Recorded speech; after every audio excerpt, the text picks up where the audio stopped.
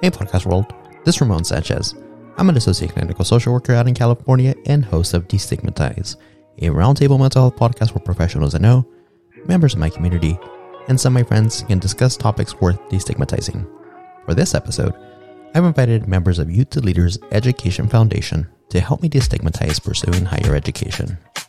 My first guest is Executive Director Gabriel Adame. Gabriel is a California State University Bakersfield alumni who majored in business administration with a marketing concentration. Gabriel has been in the nonprofit sector for multiple years and serves on the board for the Hispanic Excellence Scholarship Fund through CSUB. Gabriel agreed to join Destigmatize to share his passions for higher education and discuss ways to support students in the Central Valley. My next guest is Paola Caballero. Paola is a psychology student at California State University Bakersfield and one of Youth to Leaders Education Foundation Program Coordinator Fellow. Paola agreed to come on Destigmatize to share what she's learned through Youth to Leader and Micro Education Program to help future generations of students pursue their further education. My last guest is Tizoc Valdez, another program fellow at Y2L and CSUB alumni with a bachelor's degree in sociology with a concentration in human service. Tizoc is coming on Destigmatize to share his knowledge on how higher education is more accessible, how it's possible to fulfill your dreams while having fun, and his influences, including his parents. And now, here's our episode.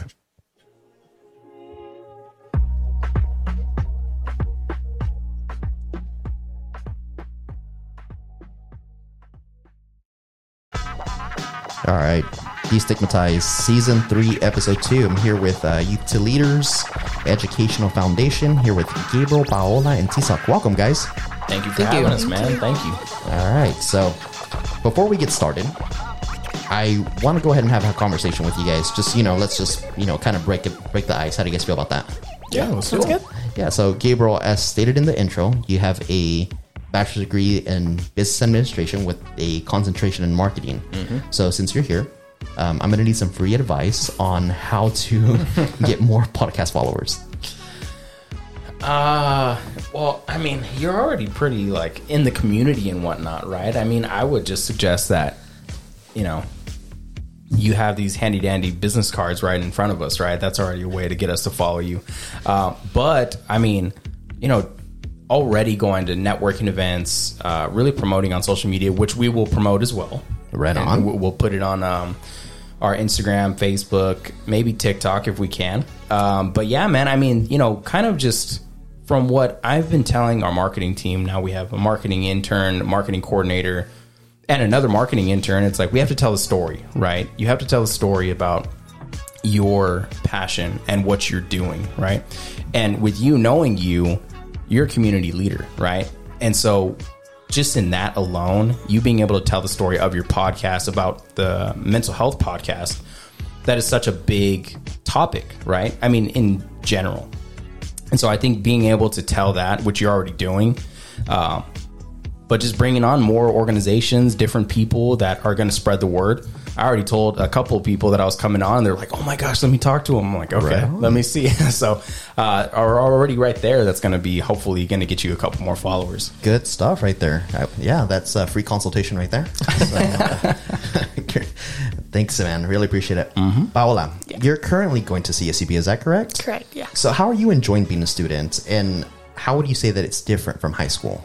I would definitely say it's busy because of the fact that the real world kind of kicks in with, having to have a job and going to school, having that time management is truly a skill. So I definitely would say that it's pretty busy, but overall, I'm enjoying being a student. I'm enjoying the experience, and I'm graduating this fall, so I'm just trying to get all the experiences I can get in. Right on. Good stuff. Have you enjoyed college? Yes. Well, not the late nights, but everything else, yes. I truly enjoy learning. I truly enjoy having the opportunity to expand, my experiences as being a college student. I actually switched majors a few times, but I definitely think psychology is the way to go now, and I'm truly comfortable with where I'm at as a student. I mean, that's pretty common for anyone to go ahead and switch majors throughout the college profession. I mean, what do you think? I mean, most students most students don't know what they're gonna study when they go in. So really that first two years is really them figuring out what they're gonna study, and and like Paola, many of the students change their majors 1-2 times until they land on the major that they feel most comfortable in, what they feel that really draws their attention.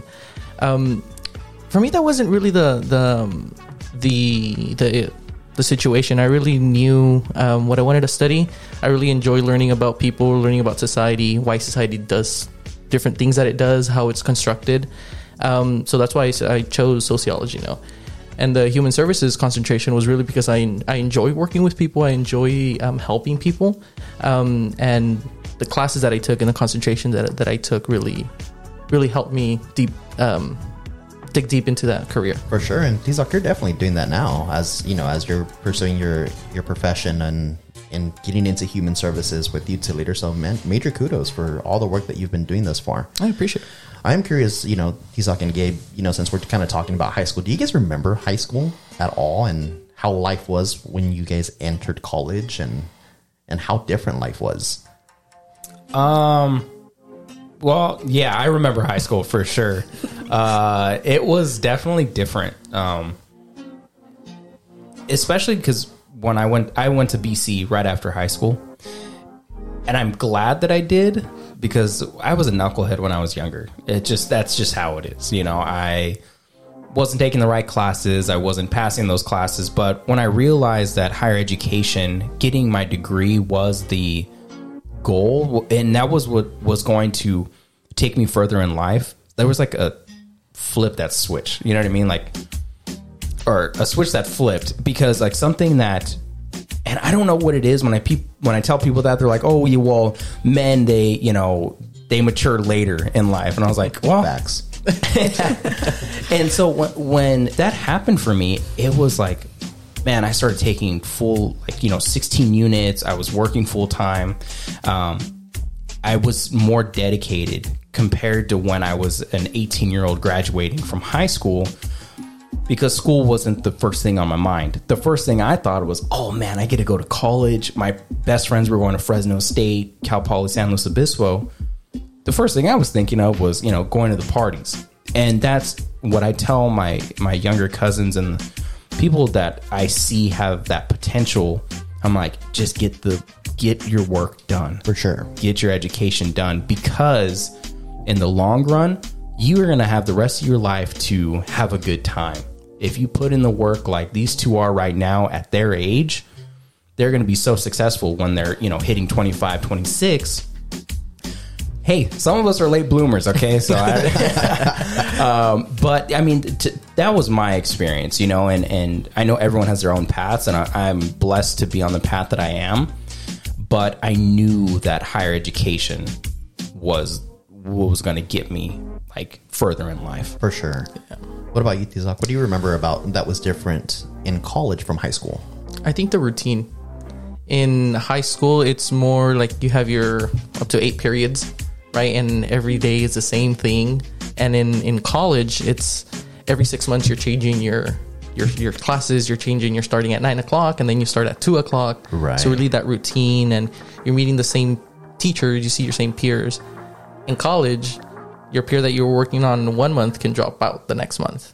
So it's a different experience. That's interesting you say that, because there was a lot of people that I went to high school with that we ended up going to BC together.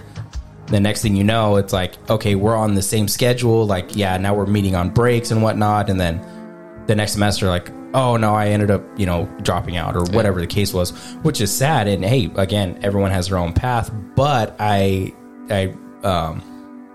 do recall that, right? It was the high school.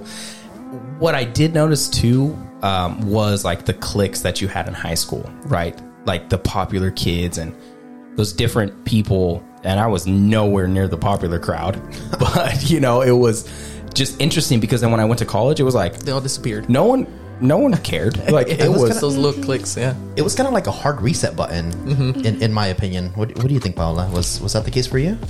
Yeah, definitely. So I think that for me, coming out of high school, because I was a COVID class, I literally didn't even have a graduation. Oh, that's so true. Same, actually, for my master's degree. But that must have been hard for you. I definitely felt like I was just not ready for that college adventure just because of, all the factors coming in. I had all these letters of acceptance. I ended up, accepting UC Santa Barbara, and then I declined it because I was like, I don't even know where COVID's going. Right. But coming out from high school, I felt like I still lacked a lot of knowledge, and I wasn't ready for that journey going to CSUB. However, a lot of my classmates who did get into other schools, eventually those who went out of town came back, and then when they came back, they dropped out, and it was kind of like, whoa, you kind of are really in it alone. At the end of the day, it's your own motivation. Like, your friends aren't there. I haven't had a single class where I've had somebody that I know, like truly know, be in that same class with me. I've never like even considered that. Like, that's, and then Tizal kind of like hit me with another like shock. Periods. I haven't even thought about periods in so long. Like, that's so wild. But yeah, no, 100%. That's so interesting. And we could talk about, how COVID impacted your mental health as we go through this episode. And if it did, I think it kind of impacted everyone in different ways. I am curious to know what you guys thought about college in general. Personally, I enjoyed aspects of college, right? But then there were a lot of things. I think that what I enjoyed most were my friends and my relationships, my fraternity. Shout out to Delta Zeta Tau, but shameless plug. But I didn't fully appreciate my experience until after CSUB. I think until years after my undergraduate program as an alumni. And, for me, I feel like I personally felt frustrated with my university, my alma mater of Cal State Bakersfield. I feel like there were times that the university didn't really listen to their students. And I think that they still struggle in that department. But it's okay. I feel like that's an okay thing to feel. Because overall, it's a great institution. It's a great place to learn. It's a great place to go ahead and develop relationships and whatnot. Not trying to bash them, but I do feel like when students come together and they discuss these differences, there's major change that happens. But I am curious to know what you guys thought about college overall. Well, sorry. Well, just to kind of go back to what you said about your experience, right? Like I had said, mine was a little bit different because I went straight into BC. And the reason why I say that is because when people say they went to CSUB or like a university, they got that real, like, staying at the dorms and going to the dining commons and having these different clubs that they could be a part of, fraternities and sororities, things that I was seeing from my friends when they went to a Fresno State or they went to Cal Poly San Luis Obispo. So my experiences was way different. I worked on campus at BC and I was going to class. So I was there literally from like 8 to 8, for a while, which was a little rough. And especially like having to drive back and forth. But when I ended up at CSUB and university, I was older in my life. I was more mature. I had the responsibility, the organizational skills, the maturity, instead of going to a university. And I'm being honest, if I were to have gone to a university right out of high school, I would have probably been kicked out or having to come back. There's nothing wrong with that. But again, it was definitely a different experience for myself, because when I went to CSUB, again, I was working full time. I was taking 16 units a semester. I didn't have necessarily the luxury of or leisure of, let me go to, I don't know, the rec center or somewhere, or like join or maybe a fraternity or something. Like, I was like, nope, I need to get in and out. So it was a little bit different. And even when I went to BC, there were times where I was only taking a couple classes. I was working full time. I didn't really appreciate higher education, but seeing it now from this perspective, I'm like, oh man, I wish I had that, back at that time. Yeah. I think for me, a big reason why I changed my major, so I initially went in as a bio major. That I loved science. That's really what I wanted to pursue. I wanted to go to med school, be a surgeon, save lives. Because in my mind, that was the only way to save lives. Paola is smart. Like that, okay. They both are. They're both smart. Yeah. Like, as I'm having these types of conversations, my changing the world is completely different from what Paola wanted to come in and change the world. But I'm sorry to interrupt. No, Go ahead. that's okay. So I initially went in with biology, and I was super excited for it. I was super passionate for it. It's just something that I really, had set my mind to, and I was like, yeah, I'm going to be this hotshot doctor. Everybody's going to come travel for me. But then I got to CSUB, and all of a sudden I'm in classes with juniors and seniors, people who are older than me. And I'm like, dang, I'm writing their lab reports and nobody's helping me. So then when I tried seeking help to counselors, I didn't feel like I was even heard. I didn't feel like I had any, guidance. And so I felt alone. I ended up failing every single class that semester. And even then, I remember getting the email that I was on academic probation, and I started crying. And I happened to be on a Zoom call with a friend, and I was like, I'm literally like a failure. I literally felt like my life was over because I was going to be stigmatized as a dropout, because I felt like that was initially what was going to happen, I felt like you thought you were going to be a statistic. Yeah. In that sense. Well, and not even that. I just felt like the comparison, like the race, that invisible race with your friends to finish college, to graduate in 3 years, to, get your bachelor's, move on to your master's, and see like who's going to do better in life. And I was like, dang, like I'm just not in it anymore. So when I switched my major, I felt like so much pressure was off, and I felt happy. I felt like in psychology, there was more resources. People care about your mental health.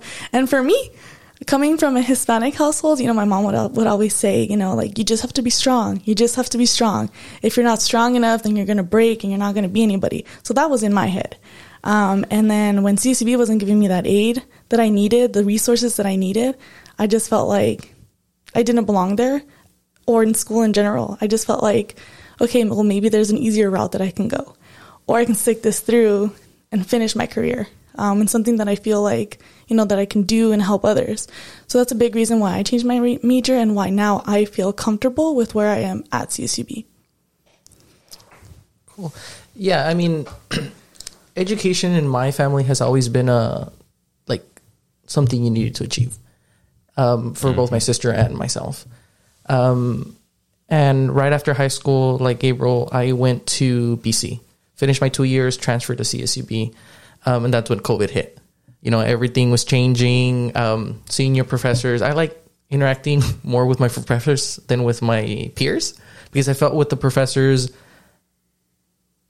I don't know, I had that connection of maturity. I'm not saying my peers weren't mature, but I connected more with my professors. That's exactly what he's saying. I just want you to pick up on what he was saying. That's exactly what he said, but go on.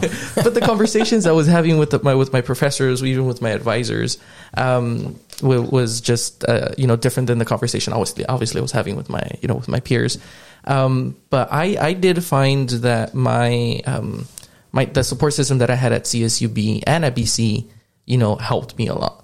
I had a great academic advisor, Dr. Rhonda Dugan. She is a sociology professor at CSUB, and she was amazing in both the academic aspect and like any personal stuff that I needed to, straighten out. But I mean, like I mentioned, because I had that instilled in me from an early age, that education was something that nobody can take away from me. I wanted that. I wanted to be educated. I wanted to be, to really know what I like to know, which is people. I like to know people. I like to learn about the society. Just all that stuff that sociology brought to me really, really helped me, and is helping me right now, even with the career that I'm planning to have, that I'm working towards. But the support system both at BC and at CSUB really helped me. And it took a lot on my end to seek those help, to going to my advisors and be like, hey, I need help in seeing if what I want to do after my bachelor's degree is really going to help me in my career. And spot on, Dr. Dugan really helped me. Like, hey, you need to, set your pros and cons. You need to do a map of like careers and stuff like that. And so it was, I don't know, I think for me, the whole experience at both BC and CSUB really helped me.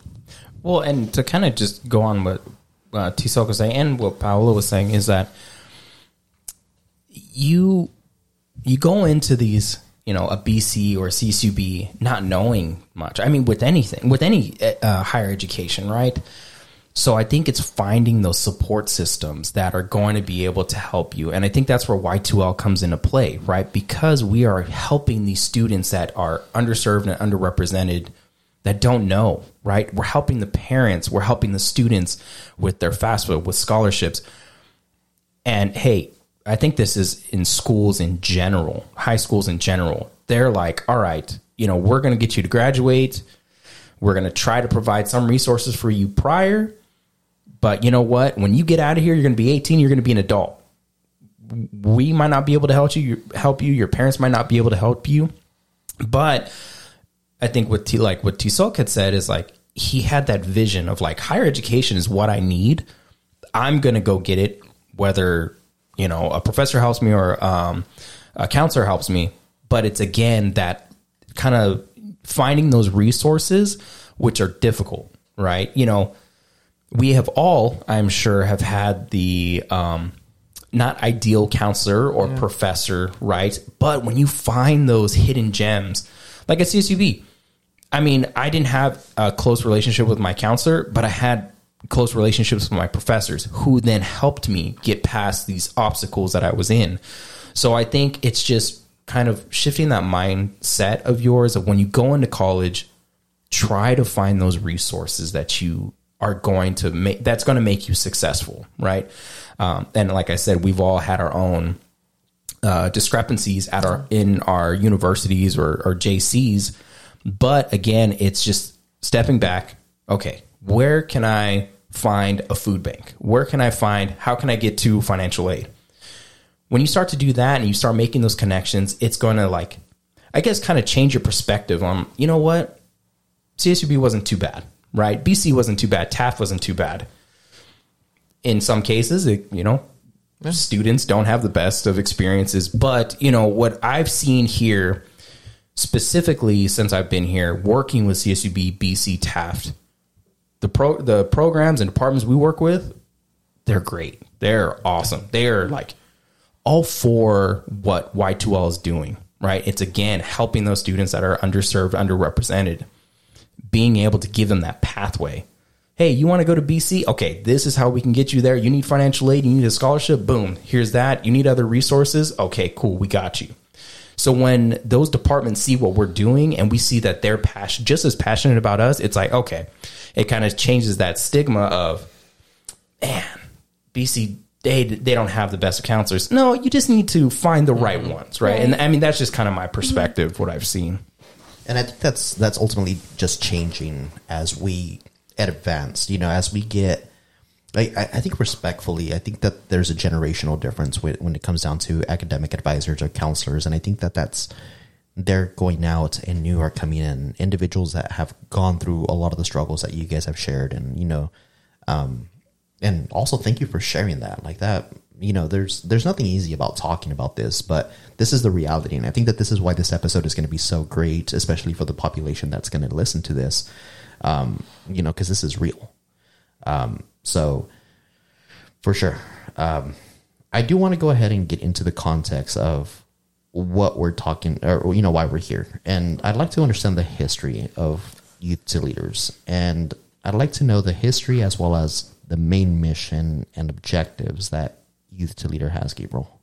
Yeah. So, just a brief background. So we actually started off as a scholarship organization where we were focused only on distributing scholarships to our students here in Kern County.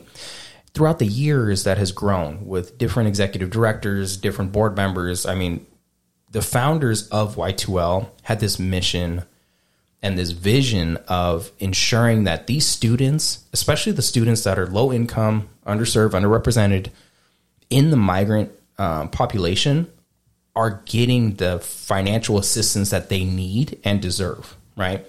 Just because they're put in a situation of, they don't know the resources that are given, doesn't mean they don't deserve it, right? we could have some student that's from Delano that is working in the fields every day, but has a 4.0. And just because they're in the fields every day, it doesn't mean that they don't deserve that financial aid or that scholarship that's going to get them to get out of Delano or the field in Delano and go to a UC Berkeley or, you know, a UC or wherever, a Harvard. It doesn't matter. And so seeing that mission and vision from, you know, it's been about 20 years or so. Now our mission, I mean, it's continually growing, right? But the main mission is to enhance the percentage of high school students to get into higher education that, again, are underserved and underrepresented. And seeing that, the vision of Y2L from what I would like us to grow into is serving all students that are low income, because Kern County, or Bakersfield specifically, is mainly Title I schools, which are low income schools that their students aren't, how can I say this, that aren't getting those they're not getting serviced, right? They're not getting that representation to promote them to get into higher ed. But even that, they're not even getting, most of them aren't even getting their basic needs met. Well, yeah, I mean, we've seen that just based off of since COVID, right? That's been one of the biggest things. COVID, even before that, right? There's been a big trend of students kind of falling behind, right? But again, I think from what I'm seeing with how Y2L is going, we're sticking with our higher education and implementing it into our after school program, our Future Leaders Academy, our weekend camps, you know, our scholarships, our Cash for College workshops. Everything that we're encompassing is higher education. And again, my goal here, while I'm the executive director, is just to expand that to every student that we can. Whether, you know, the race, whatever it is, as long as you get into higher education or you're at least aware, even if we get one student into higher ed and they said, man, I remember Y2L, they pushed me to apply for a college application. They pushed me to apply for this scholarship and financial aid. I feel like we're doing our job. Yeah, for sure. I am curious to kind of know, you know, because again, this is a mental health podcast. I'm curious to know how mental health awareness fits into your organizational board or goals as an executive leader. Well, I mean, COVID, just as a whole, we saw the effects of that just with our students, right? And not just our students that we work with, but students all over the world, right? Switching to that Zoom model, seeing the lack of socializing, and I subbed for a little bit during COVID. I was a substitute teacher for BCSD, a couple other school districts, and man, it was rough to when I was on Zoom and I'd see every student, 20 to 30 students, and all their cameras are off. To me, I'm like, man, what is going on? And I remember, I'll never forget this. I was at a school district, and I recall one of the students wasn't doing too well. And I was, concerned. And one of I don't even recall who it was, but they're like, oh, well, they're just having a rough time. We're going to try to just get them through. And it was sad to hear. And so now, like, when I think about it, it just drives me more to like, oh man, when I work with school districts now, like, we are working with those partners that are going to like enhance the students of like passing their classes, talking about mental health, right? I mean, Ramon, you were a speaker at one of our camps, right? And so I think the fact that we're bringing that up, we're allowing the students to talk about their feelings, to know that they can come to us with something that's bothering them, whether it's anxiety or anything that's revolving mental health, that's, I believe, is going to help us shift that, not just stigma, because I feel like mental health is one of the biggest topics right now, whether it's in education, the workplace, wherever. It is going to allow us to work with our students and let them know, hey, we're here for you. We're here not just on the educational side, but if you want to talk to us outside of this personally, you can, and I feel like we're able to do that with all of our programs. I mean, T-Silk and Paola know our students. I mean, they've known them since they were, middle school or so. So they're watching them grow up, and now they feel comfortable enough to come to them and say, wasn't having such a hot day today. You know, can I talk to you for a little bit? Right. Yeah, for sure. How do you guys feel? Do you guys feel like additional pressures hearing those types of stories from like your students that come in and you know, they trust you guys and they're able to go ahead and share how they're feeling? I mean, is that like additional pressure for you guys? I would say not necessarily, just because I feel like I see myself in every student. So when they come to me and tell me like, hey, like, I want to get accepted into this university, but I'm going to be leaving my family alone. Who's going to help take care of them? Like, I'm already helping, doing so much. And it's like, but this is your opportunity to be who you truly are. You know, regardless if we have our family that we're leaving back home, I always tell them, like, at the end of the day, this is a smart move for you, for your career, and essentially for your family at the end of the day. You know, I feel like there's a lot of stress that comes into it, which plays into the mental health factor of what am I going to do with my life and the people you're leaving behind. So I definitely feel like that was something that probably was in all of our heads when we were trying to see what we were going to college as well. And how am I going to pay for it?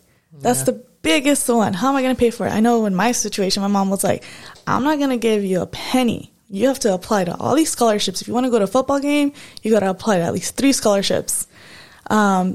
So when they come to us and start talking to us about, you know, all these stress factors that are going into, you know, they're going through their head when they start thinking of how am I going to pay for this? How am I going to live? How am I going to eat? The people that I'm leaving behind, it's like a never ending like spiral that they go into. And to be that person to kind of help de-stress them and to let them know that, hey, you know, life is struggles, but at the end, you know, we all get to the finish point, you know, one way or another. And what we want that to be is for them to be able to pursue their career within higher education, to feel successful in that for themselves. And I always let them know, this is your journey, not ours, not your family's. So at the end of the day, what's the smart move for you? Mm-hmm. I think it has to do to with the parents. Unfortunately, many of the situations that I've seen when I'm working the Cash for College workshops where we help the students submit their application for the financial aid and all that stuff, I asked the students, so what do you do? What are you going to do after you graduate high school? What college are you going? Well, I want to go to Berkeley. And then the parent jumps in and says, yes, but it's so far. They're going to leave us. And I always turn to the parents and I tell them, like, do you understand what your student is saying? Like, they want to pursue higher education, they want to do bigger things, and they want to move to a bigger institution, right? And they're like, and it always goes back to, yeah, but they're going to leave us. Just hearing the students say, I want to go to Berkeley, like I tell the parents, that's the motivation that they have. That's a big factor in staying motivated, in staying, you know, in staying in school in general. So I always try to tell the parents, like, just listen to your student, sit down and talk to them. And I was like, why do you really want to leave? You know, why do you want to go to Berkeley? Why do you want to go to UCLA? Why do you want to move out of town? And then I see them again in another workshop. And then the parents like, well, I listen to them now and I understand why they want to leave. You know, I understand why they want to go seek higher education at this other school and stuff like that. But going back to the population that we serve, mental health talking about mental health is kind of a taboo in our culture. And quickly, if like you say to your parents, well, I'm feeling stress, I'm feeling, you know, depression. It's really, as they say in Spanish, estás loco, right? You're crazy. And instead of building that support for the students, they're kind of diminishing their feelings, stuff like that. But I also understand that the way our parents were raised doesn't give them the structures or the really the knowledge to support their children in that aspect of mental health. Mm-hmm. That's such a good point. Looking at it from the lens of what you guys see, and I think that's something that you and I could actually discuss down the road, and maybe create a workshop where we could go ahead and ultimately reduce and have those open-ended conversations with the families on what are the pressures that you're creating for your students. What you're asking them is significant. Addressing the fears and being able to normalize them and not have that taboo there. But for the students that are listening to this podcast, it's ultimately important for you guys to have that conversation with your families and have that effective communication where you guys are able to go ahead and tell them, you guys can't see me as your young child anymore. Like, I'm working towards becoming an adult, and these barriers that you guys are putting in front of me are preventing me from being able to go into the unknown without the concern of having to look back. Of course, you're going to look back. Of course, you're going to go ahead and be part of the stresses that are happening at home. The difference is that it's going to be limited, and your family is going to have to learn how to navigate without your assistance.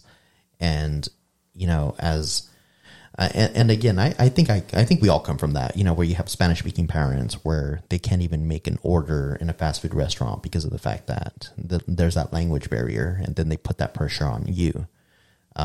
Those are the things that you could go ahead and work with your family on how to not do that, whether it's creating a written system or teaching them how to order fast food. You know, those are some solutions, but again, we could talk about that down the road. Yeah. But thanks for bringing that up, Isaac. I really appreciate that.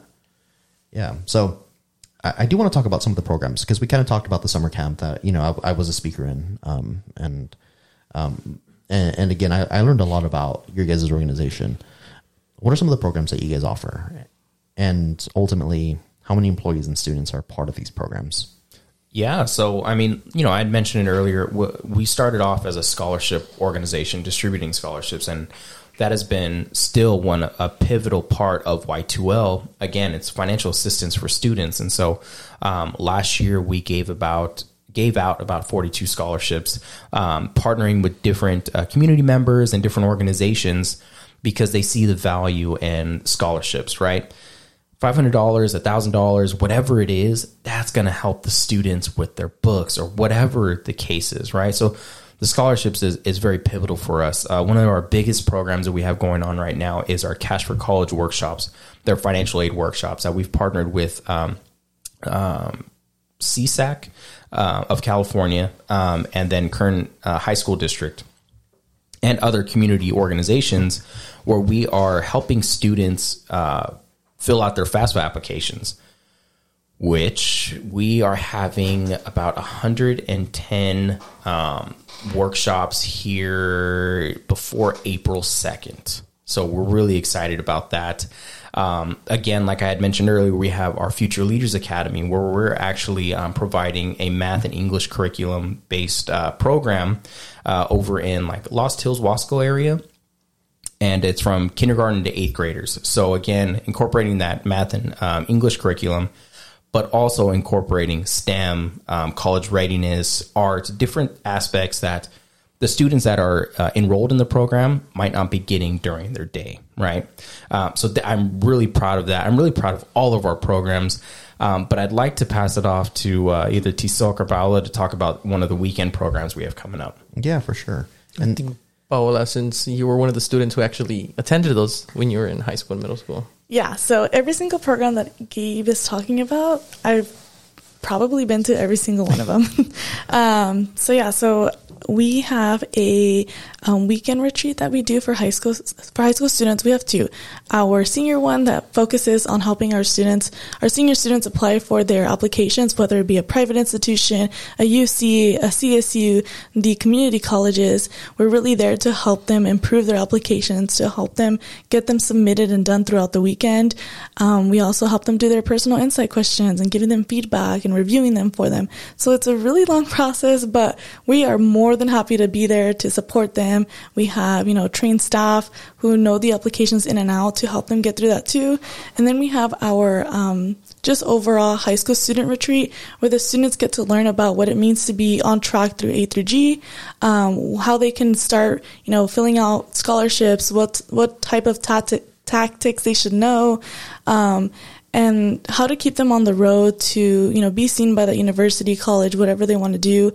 And we recently started implementing the C-Tech careers as well, whether they choose a long career, a short career. We really just want them to be prepared for their future. They're experts in their own lives, so we just want them to be aware of what society has to offer them and where they can make, get the passion and where they can make a career out of. Yeah, I mean, Ramon, you were part of our pre-college Yo Puedo and STEM camps, I believe, last year when you spoke to our students. So we also do those camps, and those specific camps are to give the students they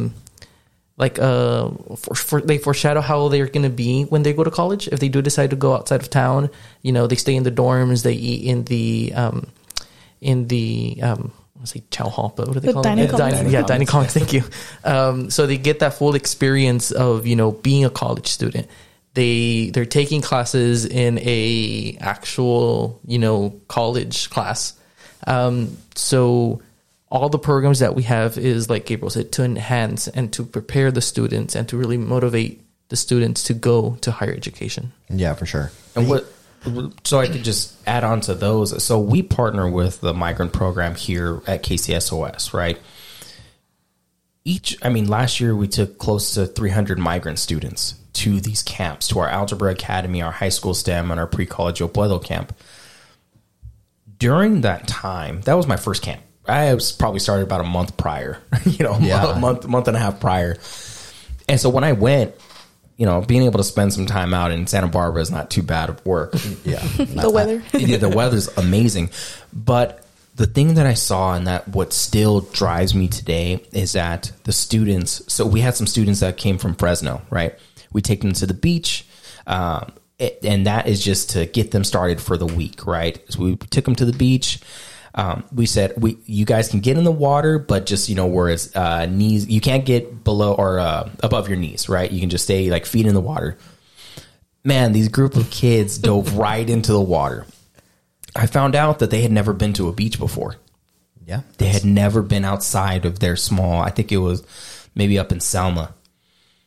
Man, when I heard that, it was like, again, it shifted into another type of passion. I was like, oh man, okay, I see what we're doing here.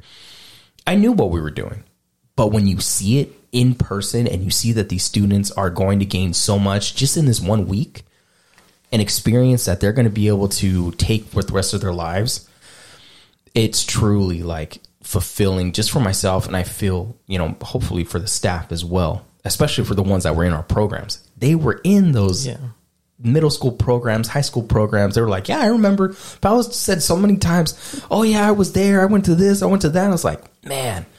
And to know that they were in our programs or affiliated and they're coordinators now because they can see full circle. Okay, I was that student. It's a different level of passion for them that they're able to really focus in on. Okay, I know how we can enhance this program, and I know what the students are going to get out of it. And we have this, well, I try to push it on the staff, and they already know student safety and student experience. The students are safe. That's our number one priority.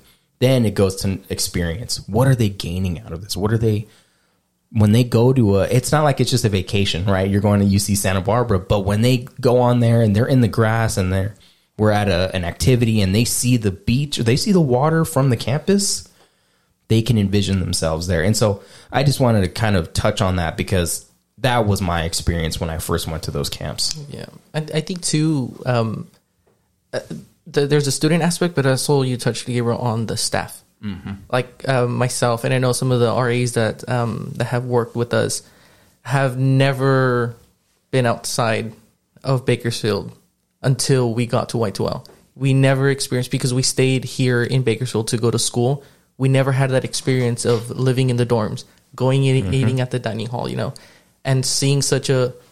UCSB is way bigger than CSUB, obviously. So having that experience as an RA, I feel like I was, first as an RA, I felt like I was learning with the students. I was getting that same experience with the students. So I kind of understood, I did understand what they were like, what they were going through, what they were feeling, what they were seeing was the same thing I was seeing. Staying in the dorms, being with a partner in that dorm. And, so there's a student aspect, but there's also the staff as well. Yeah, for sure. I mean, there's also the outsider's perspective. You know, myself. I was asked to go ahead and go to these camps, right? And I went and I definitely, like, I got lost. Looking for you guys' parking lot. But when I found you guys, I noticed all the different school vans that were there. That were transporting the clients. One of them went as far north as Tracy, California, which is like, close to Sacramento. And, anyone that's been to Tracy, it's literally a bowl of just mountains and agriculture. And, they don't, a lot of the people that go there, they don't really get the opportunity to even go out and be part of anything that's there. So, a little bit about my experience, kind of similar to Paola. I've had individuals in my life that have told me, you're not going to make it in life. Individuals that were supposed to be guidance counselors. Mm-hmm. And I 100% believe them because at the time they were right. At the time it was like, yeah, I'm not going to make it. That's why the plan is go to military or whatever, the plan is. And it took individuals like certain peers and even my mom to go ahead and say, go to college, give it a try. And then from my end, it was the academic probation as well. I got an academic probation, but then that pissed me off that I got there. So therefore, it was just more of a competition towards myself. And then that competition led up towards a bachelor's degree and then ultimately a master's degree. So seeing from the outside in, never knowing what a beach looked like, your guys' organization is changing lives in so many aspects because all you see is agriculture. All you see is, the fields and what you can do in those fields, whether it's a short term, maybe, there's some families that are fortunate enough to have a bike and you could ride in those agriculture fields and hope you don't get a lot of the stickler things on the tires and have a flat tire. But the reality for most of those people is that I'm going to work in these fields and I'm going to die in these fields. And I'm going to have a family and support and do what I need to do. But there's so much more that goes outside of that.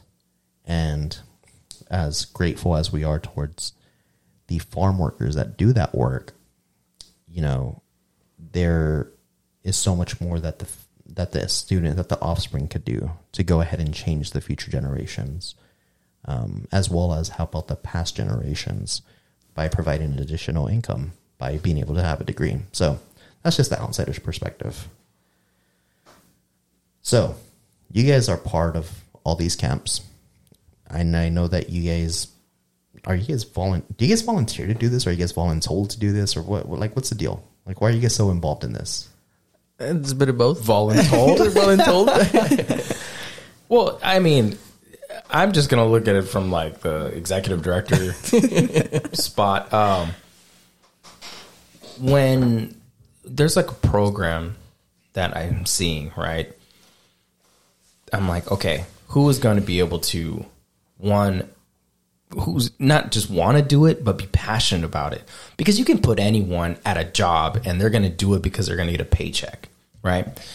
But if you put someone in this position that's passionate, that have goals for themselves, and again, want to make a difference, that's the deciding factor for me. So with each of the programs that we have, I know that the person that's in there is just as passionate as a person that's next to them working on a different program.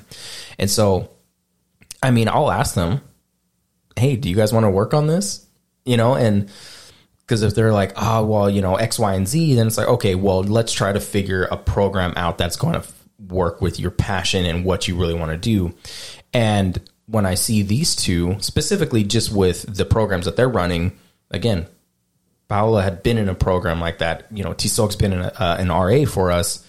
They see what the impact that they can have, and they're good at it. It's like, that's kind of like the, you get more work the better you are at things. But I think that just shows the amount of respect that I have for them because I trust them to be able to get the program done, again, with student safety and student experience, right? Because again, it's not just us putting on these programs. We work with the school districts. So that comes into a certain responsibility and expectation from the school district. So the voluntold, I mean, I'll ask them and we'll have a conversation, but I'll pass it off to them to let us know. Yeah, I would definitely say that, Gabe, you can attest to this, but if you asked me to volunteer, I would be more than happy to do so. Yep. And it's honestly just because of the main factor that Y2L has always made me feel seen. At the end of the day, in high school, they were my first job, my first paycheck. Well, my first real paycheck. So, I was out there working in the fields, right? And I gave one of our partners on the migrant program, Sal Avalos, a call, and I was like, I cannot do this anymore. I don't want to be in the fields. And he was like, you know what? Give me a week. I'm going to call Y2L. We'll see what we can get for you. Y2L gives me a job. And, all of a sudden I'm here and I'm seen, and I had already been a scholarship recipient. So I've been seen twice now. And the potential that they saw in me was just amazing, So all of a sudden I start feeling worth for myself and my college journey and my experiences and wanting to put that, faith into it because somebody's seeing me. So, and kind of to just connect it all, I would volunteer for it if I had to. Because, I see these students and I see the potential in each of our students, and just them showing up for the programs is that first step for, to open all those doors, to make all those connections. People come up to me and students will say, hey, Paula, can you read this for me? Hey, Paula, did you ever experience this? Hey, Paula, how do I talk to my mom about this? And it's all because, I'm still being seen, right, by students. Students are seeing me as a mentor, and I'm seeing them for who they truly are and for, the potential that they have. So for me, it's all out of heart. It's definitely based on that student experience and student potential. It has to do too with the leaders that we have, like Gabe, because he could have easily come into Y2L and be like, hey, we're doing this my way. But he sat us down one-on-one and be like, okay, how do you see this program going? What's your insight to the program? How would you do it? And having those monthly one-on-ones when most executive, directors or officers in the corporation or whatever would just leave their workers to do whatever. But when we have, like we are to the students, that mentor, that guide, Gabriel for the organization is there for the staff, really. Because, just like I told Gabriel, just that, a fist bump in the morning and saying good morning, you're being seen. He's recognizing his employees, his staff, his peers, which motivates us to do better for the students, but also to do better for us. Because at the end of the day, we're growing with the students. Majority of our staff are in school, either pursuing their undergraduate or their graduate degrees. We're still students. And the steps that we're taking, with the people that we're taking them with, really has to do a lot with, the quality and the quantity of work that we do as well. But I think I'm with Paul 100%. If, hey, we need a weekend, we don't have speakers and you want to volunteer. Yeah. Why not volunteer my time when so many of the people that have come before me have volunteered their time? And thanks to them, we're where we at right now. Mm-hmm. Why is that so important to you, Gabriel? To be able to do the fist bumps in the morning and to be able to go ahead and involve your staff in a lot of the decision making that ultimately they don't necessarily have to be part of from the executive director's lens. You can make the decisions on your own. Why is that so important for you? I've learned this from bad experiences and good experiences, and to know that I look towards empowering the staff and like saying hi to them in the morning. I've had previous managers who would literally just walk past us as if I was nothing, right? Like, you're just here to get a job done. Earlier when I was saying, we're passionate about what we're doing, it's true. We wake up every morning and we have a reason why we come to work. It's not just coming to work to get a paycheck. And so I know I'm passionate about it, but I want to ensure that the staff feel empowered to put on these programs. They feel supported. That's my job. And it's not even just a job perspective. Like, I care deeply about my staff, and knowing that if they come to me with a question, I can answer it, or I'll say, hey, let me get back to you. I will and they might have to follow up. Don't get me wrong, but I believe that leading by example, you don't lead by fear, right? You lead by respect. And if your staff respects you, the work is just going to be that much easier. Don't get me wrong. We all have to pay bills. We all have to work, right? But when you come in and you're happy and you're able to do the work, feel fulfilled and empowered, that's my ultimate goal. I want to see these two become the next CEOs or directors or whatever they have their goal in. And my job outside of Y2L is just to help them grow in that. And so I believe that the fist bumps is just the bare minimum.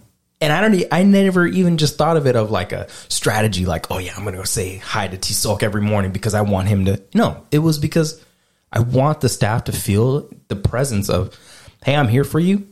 Come to me what you want. Unless my door's closed and the sign's up, then, I'm open. Or I'll even, if I'm not in office for meetings, chat me, call me. If you can't call me, text me, whatever the case is. I just hope that they feel that, right? Whether I'm in office or when I'm not. Do the two of you feel that Y2L supports your mental health? Yes. Yeah. I very much do. Yeah. There's also days where he comes out of his office and he's like, are you guys okay? It's kind of quiet out here. And we're like, no, yeah, we're good. We're just, getting the work done. But, just those check-ins as well is just kind of like, okay, like I'm supported to be who I want to be and who I truly am, at work. And I feel like that energy is what our students get from us as well is, who we are and the passion that we have. And I feel like that's what kind of passes on the torch to the students to even participate, within our activities and to keep coming out to our programs. And it all starts with the leadership that comes from above. Yeah. Yeah. I mean, even if you're sick, if you're feeling a cold, like you'll be like, hey, if you're not feeling well, go home. To just take the day off so you can rest. And that's because we need to be healthy, both physically, psychologically healthy to do the work that we do. If not, that affects, the programs that we're running, the efficiency of the program. So hearing that when previously, I've heard working in the field where like, well, if you don't come tomorrow, the job might not be there. So having, that leader to say, I hear your concerns. I see you that you're not doing well. You should go home and you'll be back tomorrow feeling better. It's amazing to work in that environment. That's a real, situation where your job may not be there the next day or a supervisor may threaten you that your job may not be there. Or that's a real thing. And that really exacerbates one's mental health. And I really do feel like even just minor examples of what we're talking about and being able to model that to the youth, I feel like that's a really good way of being able to go ahead and change the next generation in a very small way. But I am curious to know, how does Youth Leader incorporate mental health education and support into its programs? The same way that you do with your staff. How do you do that with your low income underrepresented students? Well, I think, and I appreciate what you guys said. You guys are about to make me cry. But I really think it starts from the top, right? Like if Paola and T-Sulk, they go to one of our camp and they're working one-on-one with our students or the rest of the RAs, and they're upset, irritated, or whatever, the kid stressed out because of, whatever the workload was to get them there, the students are going to feel that, right? They're going to know that they might be children or they might be middle schoolers or high schoolers, but they can sense that there's something up with the RAs or the leadership. And so I think just starting with our staff being happy, physically, mentally, going into these camps, I think that trickles down to the students' mental health as well. Because if we go to a camp again and T-Sulk and Paola and they're killing, they're having a great time, they're giving kids high fives, that's going to boost the mentality of the student. Like, man, I'm so glad that I came to this camp because I'm seeing T-Sulk. He's so happy right now. He came and gave me a high five. Like, oh man, that's so cool. I remember when I went to a middle school camp and I remember the RA or the coordinator said hi to me and I was like, oh yes. Like, I'm so cool because they said hi. But again, I think that just right there, and it trickles down from other programs that we have, bringing on professionals like you, right, that are able to speak to the students at these programs to let them know you're not alone. We're here. I'm here for you. And I think that Tizoc had mentioned it earlier, that they might not get that from home. They might say, you know, like you had said, oh, I'm as a high schooler, right? You're stressed out. Your parents will be like, what are you stressed out for? All you have to do is deal with school, right? They're like, wait till you pay for bills and you have a family and all that, right?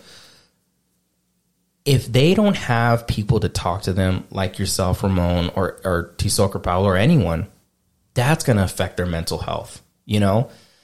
And I believe that the work that we're doing, whether we know it or not, it's affecting their mental health.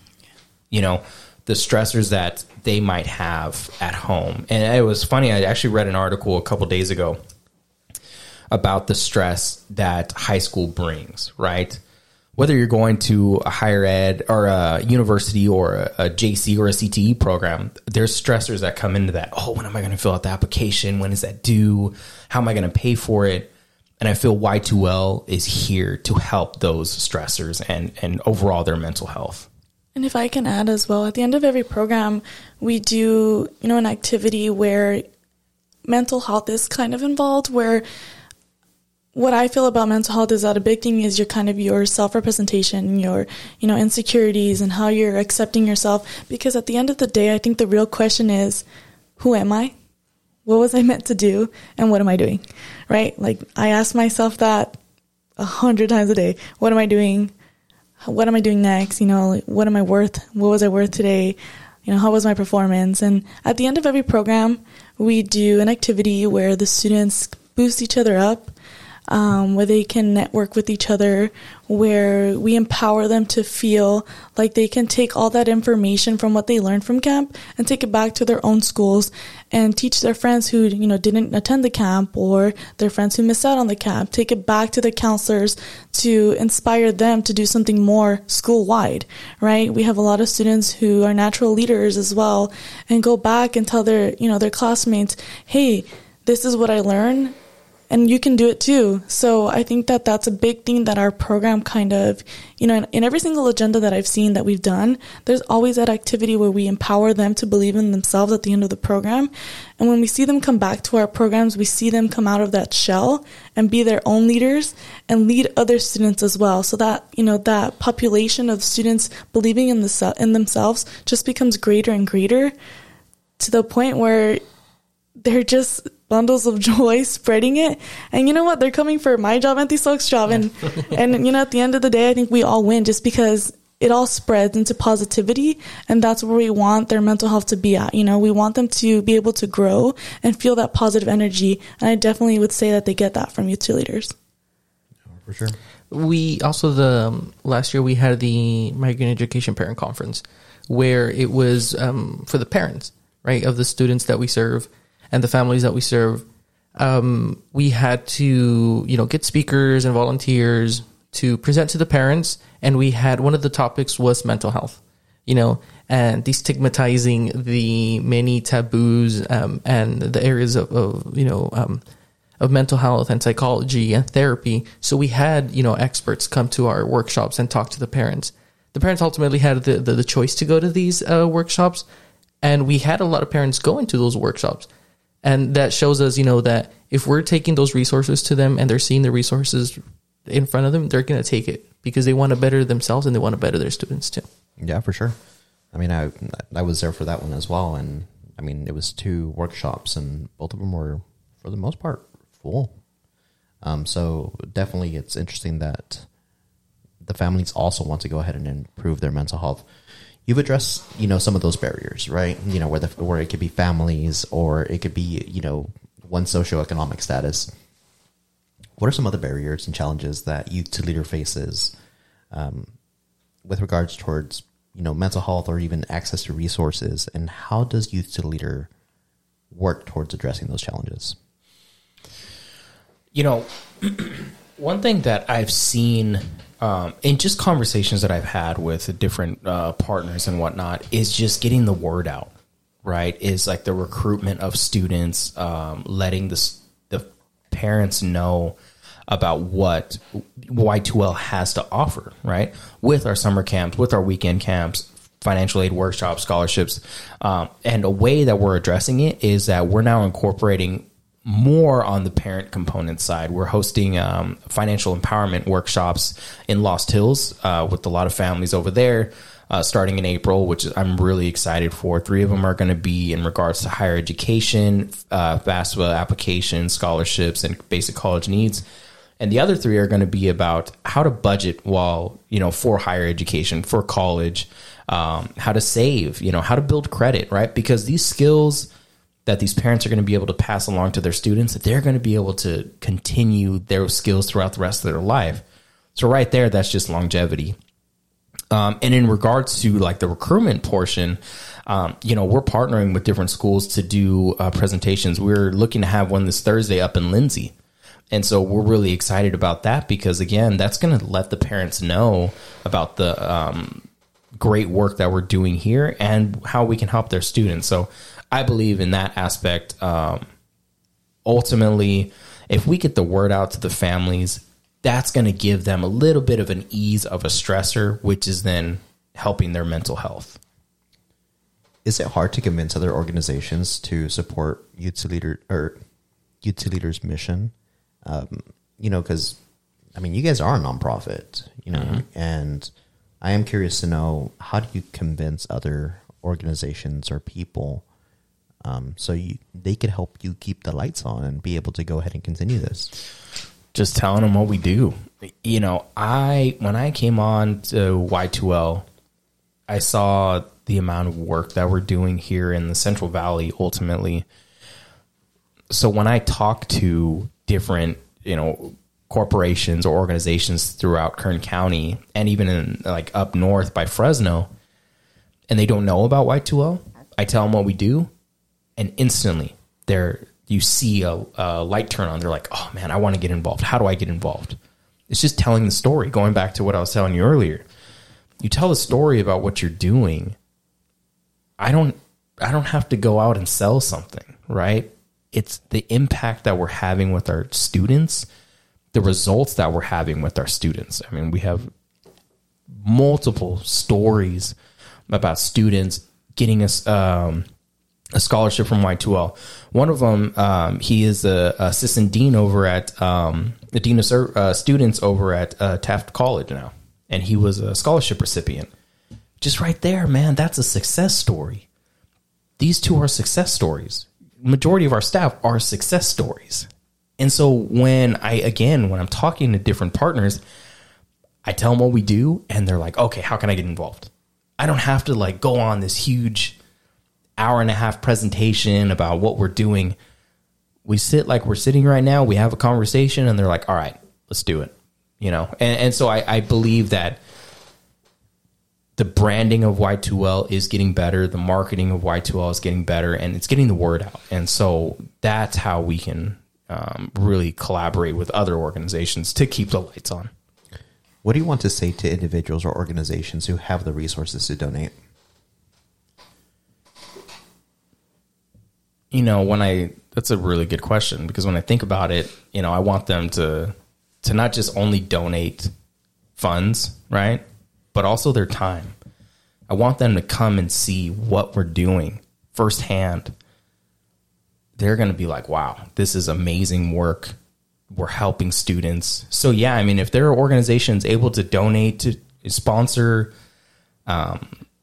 any type of way, volunteerism, you're going to be able to see some students' lives change. And it might not be right now, it might not be tomorrow, but you'll always remember volunteering at a Y2L camp. And when you see that next astronaut, they're going to say, oh man, I remember them from when we did the Y2L camp at their STEM academy, And so to me, it's just really just having them come and volunteer and seeing what we're about. And then if they'd like to donate in any way, I'd be so happy for them to do that. Thanks for sharing that, man. Tisoc and Paola, as students, can you share any personal experiences or insights on how your mental health was supported, or how Youth to Leader has impacted your educational journey in, and ultimately your overall well-being? I think for me, I remember when I was in my undergrad, which is not too long ago, but simply being like, hey, I need to take a day to study, right? Because I'm overwhelmed. Might be overwhelmed with the work that I'm doing here at Y2L, or, just some aspects of life that overwhelms me. Going to them, but hey, I need to take a day off just to, to study, or just to take a breath, right? And be like, okay, go ahead and do that. Because it goes back to, again, if they know that I'm not feeling well, then the work that I'm doing is not going to be well as well, right? So that support that and the confidence too, that they've given us, that they've given me to be like, well, he is struggling. We need to support him. We need to support the staff that is struggling. Has been very helpful, but they let you know, like, we're there for you.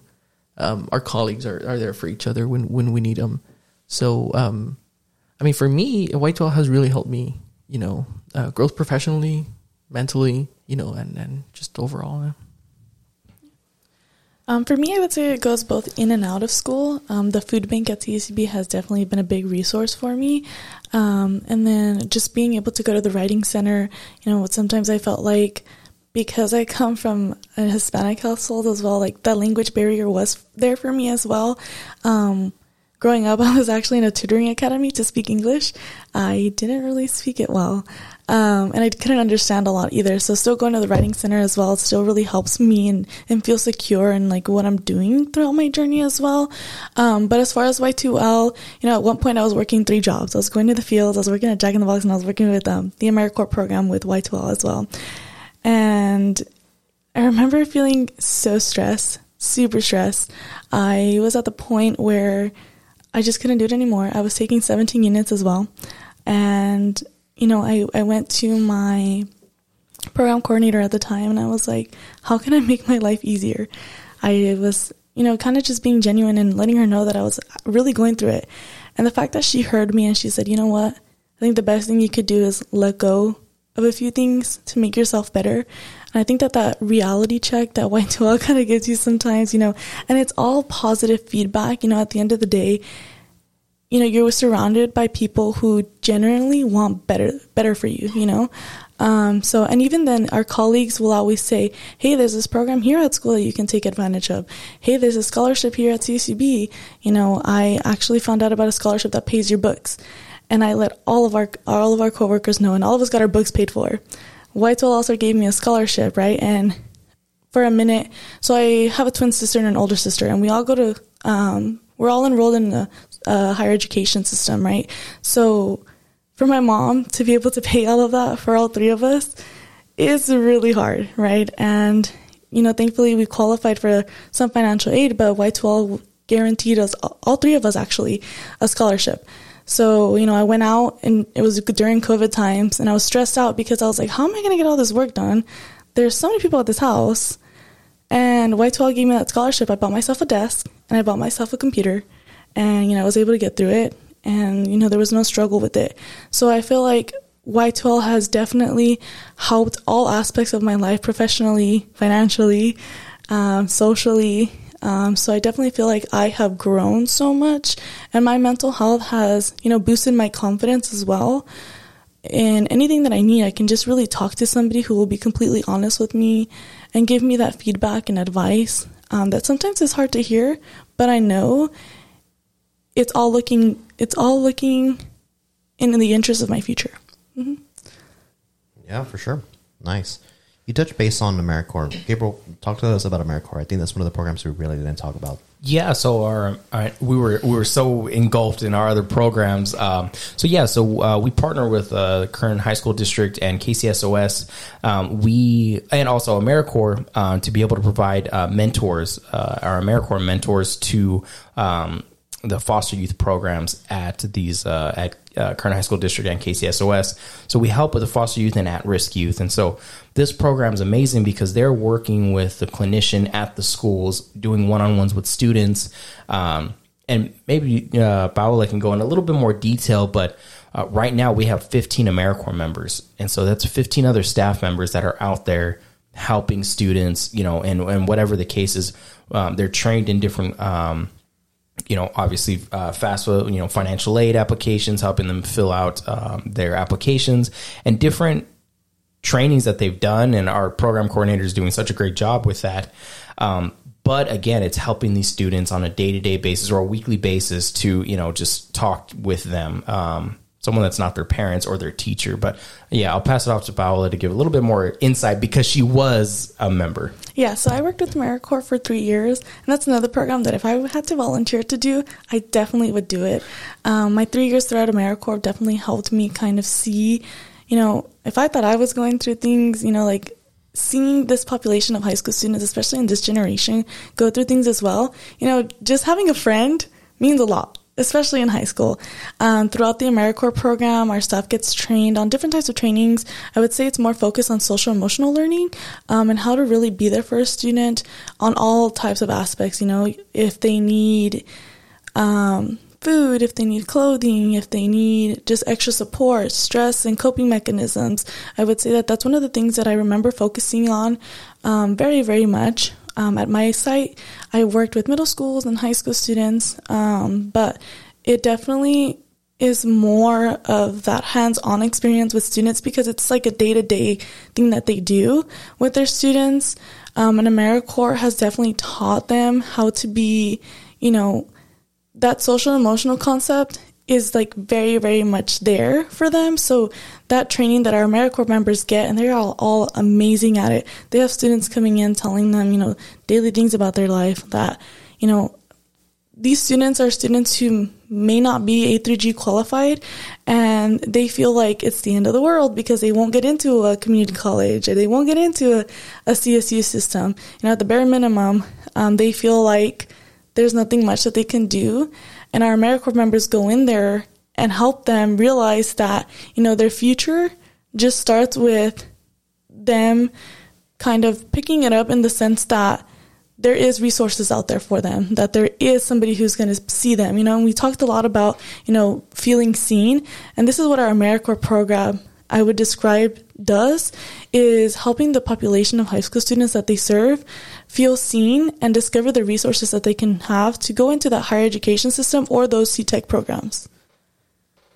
Nice. Thank you so much for sharing that. We're approaching the end of our episode, so I definitely want to go ahead and get into, I think these are our final few questions. And I want to ask the three of you, how do you think the culture surrounding mental health and pursuing some sort of higher education has evolved in our community? And what role do organizations like Youth to Leader play in fostering this positive change? I mean, I hope that we're changing the culture as an organization, as an individual. I think because of the services that we provide our students, we're seeing more students go into higher education. And when we mean higher education, it doesn't necessarily mean a 4-year university, right? It means a CTEC, or a junior college or a 4-year university. And seeing those students go to these institutions, we are seeing them. We are seeing the culture kind of shifting by informing not only the students, but the parents as well. And the teachers that they have and the mentors that they have in high school. So it's not only the teachers and only the students, not only the students, but the teachers as well, that we're informing and that we're getting our resources out to. But I would say that I hope that the culture is changing, and that we're working towards that change, especially in our communities. I agree with you, Soak. I would say that the culture is now changing towards mental health. I feel like it's something that has become accepted now, because, just a few years ago, someone would come to us with an issue, and, just kind of in general, people wouldn't really know how to react. or how to handle a case. But I definitely would say that Youth 2 Leaders has put in, the effort and the knowledge and the resources into being able to address that and being able to turn that into, the positive side of things on how we can make this, make this change for the better, and be able to serve the parents and the students and the families in general to just kind of be able to, feel better and secure about where they're at. No, I agree. I think they both hit it on the nail because, again, that mental health, just even a few years ago, well, probably before COVID was kind of, like T-Silk said earlier, it was taboo, right? Now, it's in every aspect. Some organizations get a mental health day, right? I see Y2L just, really focusing on helping our students get through those barriers of, again, when parents say, well, what do you have to stress about? You're just in school. Well, there's a lot that goes into school. Not even just from the academic side, social, like having friends, right? I think just in all aspects, I believe that our camps, I recall one of our program coordinators saying that when she was in our camps, she remembered another school district that was, outside of Kern County, that they knew they were going to see each other again at the next camp, right? And to me, that's developing friendships that, oh man, I want to go to this next Y2L camp because I'm going to go see one of my best friends. And I thought that was so cool. And so again, it's just all aspects of our camps are really focusing on our students getting into higher ed, but also with their mental health and how to navigate through higher education and hopefully in life as well. I think also to the access to mental health services that students have and that just general population have. You can go into your phone, download an app, and you can be instantly connected to a therapist, or you can go to your school and the schools have free services for mental health. We're seeing more MSWs go into the school settings, with their PPS credentials and really helping the students when in reality, most of the counselors wouldn't know how to handle, mental health situations or crisis with the students. So seeing that shift in that culture, in our culture, is eye-opening, and it's really like, we're seeing change. We're seeing positive change. And I think that happened during and after that pandemic. So something good is coming out of the pandemic. We're seeing more access to mental health. I'm going to ask you the hardest question of this podcast. Do you believe that higher education is for everyone? It's a great question. I can answer just from my personal perspective. Higher education was always pushed. Since I was a kid, it was like, you need to go to college. You need to go to college. I went to college. I went to a JC. I went to BC.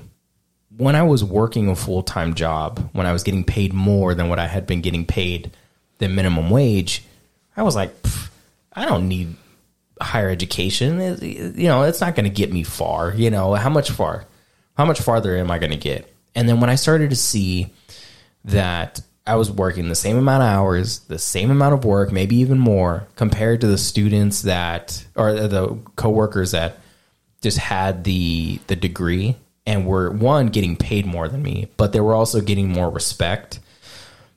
Personally, that struck a chord. I was like, what? That's not fair, right? And so at the time when I thought about that, I was like, oh, I need to get my bachelor's. It's going to improve my life. But again, when I had that moment of, the light turned on and I was like, no, this is going to benefit me more than just $1, right? Whether you use your degree when you graduate or not, higher education teaches you responsibility. It teaches you organization. It teaches you how to navigate through time management, working 3 jobs, going to school. That's wild. Yeah, that I didn't know that, though. That's even more respect, Paola. But it teaches you these skills that you don't just use in your 4 years, 2 years, 8 years, whatever, how long you're in college, you take them throughout your life. So again, the degree itself might get you that job, but the skills and everything you learn from higher education, it is going to benefit you just throughout your life. I know, because I learned so much when I went to CSUB, and I really buckled down. I had to learn time management. I had to learn how to be disciplined, go to the library and spend 3 hours there after you worked 8 to 10 hours a day. Then you have class, and then you have to go to the library afterwards. You barely have time to eat and sleep, but that taught me, oh, if I can do this, I can do anything, right? So that's my perspective on it. And I truly believe that every student, and again, it might not work for everyone. I have cousins who went straight to the oil fields and they're doing very well for themselves. But again, that's a hard job, right? It really is. And just to kind of sidetrack, I have a younger cousin of mine, and I love him dearly, but he said he wanted to get into landscaping. I'm like, landscaping? What do you know about landscaping? Because he was saying he didn't know if he wanted to go to college. And at the time, I was like, what do you know about landscaping? And so something that I thought of when I was younger, I was like, and when I was really trying to pursue my higher education, I'm like, man, I don't want to have to work in the fields. I could have gone straight to the oil field, but I was like, you know what? I like AC, or I like a heater. So using your brain and using the skills that you learn through higher education, I believe is going to take you far in life. Yeah. I would say that definitely the key is that knowledge really is power. I would say that goes for any aspect, whether or not you're pursuing a degree or doing, something that doesn't necessarily require a degree. I would say I'm do much agree within the lines of Gabriel that it's all within what you're learning. I would definitely say that obtaining that degree does give you skill factors that you might not get going another path. And I think that whether or not you want to pursue higher education, it all kind of goes back on that self-discipline that you're putting on yourself. But obtaining a degree, I would definitely say, has earned me the respect of my other peers, of making it easier on me to kind of create my own space. And that might just be because of the career path that I'm going towards. I want to become a social worker. But that just goes based on every individual journey. And I think that at the end of the day, it's just pursuing something that's going to make you happy and something that that's not going to feel like a job, because if you're really doing what makes you happy, you're not really working, right? So I say that at the end of the day, it's really what makes you you, and it's going to be what you're going to pursue. Yeah, I agree. I've seen students, friends of mine who we went to school together, college, and then literally a semester before graduating, they drop out because they realize that this isn't for them. So, and then because I grew up, with my parents and my family telling me education is what you need. It's something that no one will ever take away from you. It's the great equalizer. Seeing my friends and other peers, drop out a semester before graduation because they realized, and they might have realized either for good or for bad, whatever the situation might be. I started to tell myself higher education might be for everyone, right? But I would agree with Paula. It's like, if you know that it is for you, then take it and run with it, like many of us have done, Yeah, for sure. And I agree with you, Tisoka. I mean, the reality is that I personally feel that higher education may not be for everyone, but I don't think that also needs to go ahead and push someone away from asking for help. So this is not an ad. There are resources at Bakersfield College like the NCORE program, and that supports students that are 16 to 24 at no cost to them that may have dropped out of high school or are homeless. They may be low income, foster youth, pregnant, or new parents. They have a history of the juvenile justice system, or they're disabled. And there's a number of programs that are out there, including going into like animal sciences, culinary arts. I mean, there's so much that exists through this program. And again, that's just in Bakersfield College. There's so many other organizations that ultimately do similar programs to that. So I would just encourage you to go ahead and reach out to even youth leaders, and even though they would be able to go ahead and get you to somewhere that would be able to help you.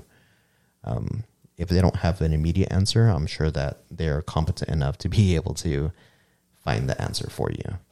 So I do want to go ahead and ask, what advice would you give to other nonprofit organizations or educational institutions to prioritize their higher education or their mental health, to, or to support other student organizations?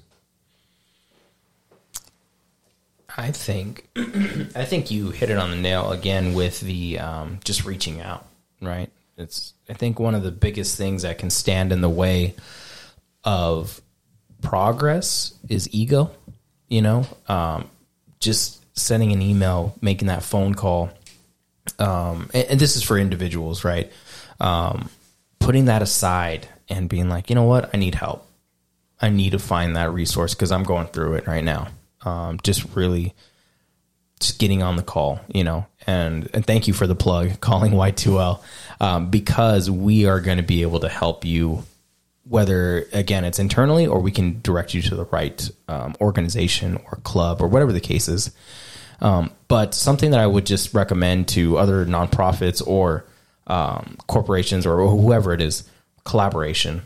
That is one of the biggest things. Not one person, not one organization can do one thing, right? We constantly, our biggest partner is KCSOS and Kern High School District. We're able to partner with them to reach more students and to put on these programs. And so big shout out to them, to their migrant departments. Sal Avalos is amazing. Our board members, all of our board members have different insights, different resources that they give to me that I'm able to give to the staff. But again, just collaboration and communication, Bakersfield, Kern County is so philanthropic that I believe there's so many people that we can reach out to that, I know if someone needs food services, I know I can reach out to the food bank to give them resources. I know I can, or the Capcade Food Bank. I know I can reach out to United Way for financial, for their taxes. People have been recommending youth to leaders to help with their students in higher education. So it's we don't want to gatekeep, Oh, no, we don't want them to go over there because you're going to give them the whatever, you're going to give them praise or you're going to give them a donation. It shouldn't be about the monetary gain. It should be about the community and the people we're helping. So, that's where I believe it's just open communication. Yeah, the first thing that came into my head was me sitting in my 6th grade classroom and this poster above that said, shoot for the moon, even if you miss, you'll land amongst the stars. Meaning that, there's a lot of big organizations here that you can just reach out to and not being afraid to ask, whether it be a student reaching out to a mentor or whether it be a smaller organization reaching out to another. I would definitely say that the help is there. It's just a matter of reaching out and asking for that help with confidence, and exactly like the quote says, even if you miss, you'll land amongst the stars. I definitely feel like every opportunity is an opportunity to grow, whether or not you realize that. I think that it definitely does build you as a person, or as a group. I think, and I've said it when I talk to, our partners, when I've had the chance to talk to our partners, nonprofits like us are so vital to the structure of our society because we're filling in the gaps, of where the state, the federal government or the school system is, not filling. And, it can be hard, I'm sure, right, Gabriel, writing grants and, getting those in. But when you have people who are passionate, in writing, those grants, because we want the money to go into, the programs that we're doing in order to make it more accessible for our students that we serve, the higher education. It makes it all worth it.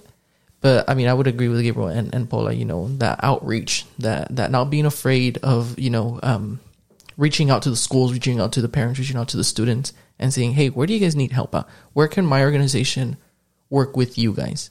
Whether it be from, simply having to talk to the students, be like, hey, we're going to sit down with you and we're going to go with your educational plan. And we're going to be like, what are you going to do, or what do you want to do? From referring them to someone that we have connections with at UC Berkeley, or UCLA, or, what other schools, having that nonprofit or that organization that fills in the gap is, I would say, is vital. And I know we're doing that work. Mm-hmm. You could add USC to that vocabulary. USC is my dream school. So actually, we are looking to take about, I think 100 the parents and students. Oh, just students and parents to USC for a tour. They're a part of workshops that we have at East High on the weekends, and so it's going to be really cool. So shout out to USC. We're going to be over there soon. Fight on. Gabriel, where can people learn more about Youth to Leaders? Yeah, so I would recommend going to our website. So you can type in y2l.org, y2lef.org, or youthtoleaders.org. Any of those are going to take you to our website. If you want to reach out to us, go to our Contact Us page. Give us a call at 661-374-8817. Email us at info@y2l.org, y2lef.org. Follow us on social media, our Instagram, our Facebook, LinkedIn. I would even say our TikTok.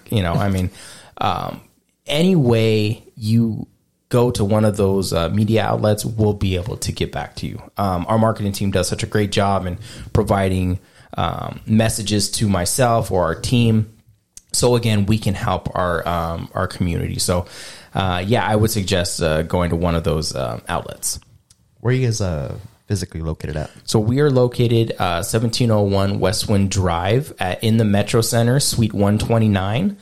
So please, we'd love to see you if you want to come stop by. If you need help with your financial aid application, your college application, or if you're looking to apply for a scholarship, we have a multitude of scholarships in our scholarship program that you can apply to. Again, visit our website. You'll find all that information on there. And just give us a call. We can definitely give you a little bit more insight on what we're doing here in the community. Anything else that you guys would like to add before I conclude this episode? Anything that I didn't ask that you guys wish that I would have asked? I think to tell our youth, not to be afraid to fail, right? Many of our we tell our youth, well, if you fail, you're going to be a failure for the rest of your life. But no, we need those those bumps in the road to really learn from and stuff like that. So I always tell the students that I work with or that I get a chance to work with, like, if you're down, if you fail a test, if you don't get into a school, it happens for a reason. Do better, try to do better. You have the support to do better. You have Y2L that helps you to do better. Go ahead and do it and run with it. So telling them not to be afraid to fail, and to get back up and to do it again and again and again until they are where they want to be is, what I found and what students tell me, like, when you told me that I was failing a class and then I tried again, it helps them. Yeah, and I think that doesn't matter where you come from, who you are. I think that, as long as you believe in yourself, you can accomplish whatever you would like to accomplish.